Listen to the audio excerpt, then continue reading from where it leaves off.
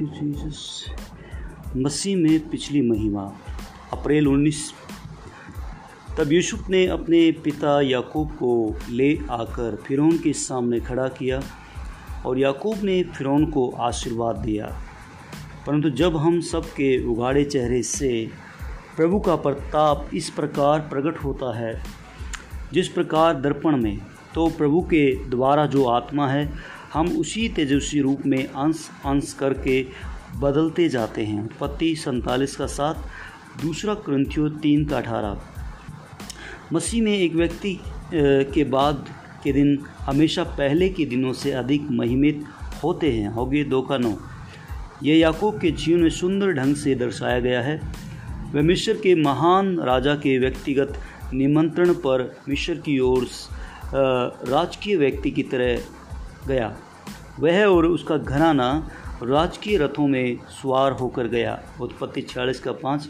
सालों पहले उसने कहा था, दुख में ही मैं कब्र में जाऊंगा। उत्पत्ति 37:35। परंतु उसके विपरीत वह अपने जीवन के 17 साल संसार की सबसे उत्तम जगह गोसेन में रहा। उत्पत्ति 47:28। एक समय था जब वह पनिएल में रात भर परमेश्वर की आशीष पाने के लिए गिड़गिड़ा रहा था। उसने अपने पिता की आशीषों और अपने भाई के पहिलौठे के अधिकार को पाने के लिए छोटा मार्ग अपनाने और धूर्तता की भी कोशिश की, परंतु अब वह परमेश्वर के राजदूत के रूप में महान शासक को आशीष देने उसके महल गया। उत्पत्ति 47:8। वह परमेश्वर की आशीषों का प्राप्तकर्ता बनने के बदले अपनी सारी आशीषों, सारी पीढ़ियों को परमेश्वर की आशीष देने वाला बन गया। उसने अपने सारे 12 बेटों और यूसुफ के दोनों बेटों को आशीष दी। वह केवल उन पर आशीषों की कामना नहीं कर रहा था, बल्कि उसने उनकी आशीषों और भविष्य के लिए भी भविष्यवाणी की। जब बुढ़ापे के कारण उसकी आंखें धुंधली हो गई थी, तब भी प्रेम और मनुष्य को सही क्रम में आशीष देने के लिए आत्मा की अगुवाई में उसके हाथ बढ़े। उसने कभी सोचा भी नहीं था कि वह फिर से अपने बेटे के चेहरे को कभी देख पाएगा, परंतु वह अपने बेटों को भी देखने में सौभाग्यशाली रहा। उत्पत्ति 48:11, भजन संहिता 128:6, नीति वचन 17:6। उसने अपने ससुर के घर में एक दास की तरह सेवा की थी, परंतु अब वह सारे मिस्र के अधिकारी का पिता बन गया था। जन्म का धोखेबाज परमेश्वर का राजकुमार बन गया और परमेश्वर ने भी स्वयं को याकूब का परमेश्वर के रूप में प्रकट करने में गौरव किया। वास्तव में उसके पिछले दिन उसके पुरखाओं के दिनों से अधिक महिमित थे। परमेश्वर ने उसकी मृत्यु में भी उसका आदर किया। यह किसी की भी कल्पना से परे एक आश्रित मृत्यु और दाह संस्कार था। जैसी उसकी मृत्यु हुई उसकी मैं हमेशा प्रशंसा करता हूँ। अपने बेटों को भविष्यवाणियाँ और निर्देशों को देने के पश्चात उसने अपने पैरों को बिस्तर पर उठाया और प्राण त्याग दिए और अपने लोगों में जा मिला।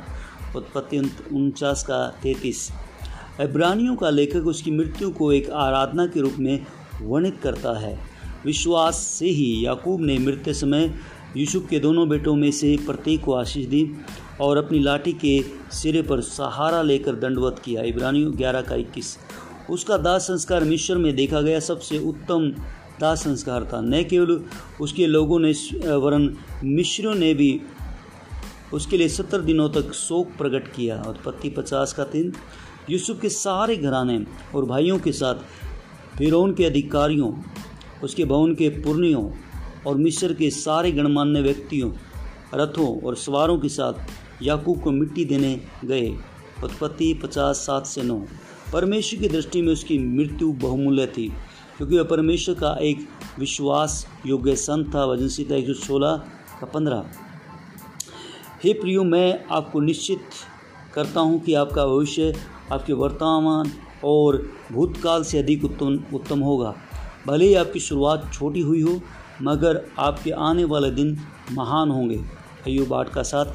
प्रतिदिन आप महिमा, अभिषेक, संपत्ति, आदर और पारिवारिक आश्रम में बढ़ते जाएंगे। ये मसीह में सर्वशक्तिमान परमेश्वर की और इब्राहिम की संतान के रूप में आपका जन्म सिद्ध अधिकार है। मेरे प्रियो, आपको धन्यवाद। मेरे प्रभु, आपका धन्यवाद। मैं सामर्थ से सामर्थ तक जाता हूँ। मैं आपकी आत्मा के द्वारा आपके स्वरूप में महिमा से महिमा में बदलता जा रहा हूँ। मैं धार्मिकता और आत्मा का सेवक हूँ। मेरी सेवकाई अधिक से अधिक महिमा में बढ़ती जाएगी, क्योंकि मैं मसीह में हूँ।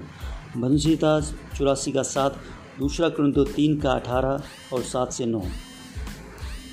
धन्यवाद पिता, तेरी आशीष के लिए, तेरे अनुग्रह के लिए आपका धन्यवाद करता हूँ।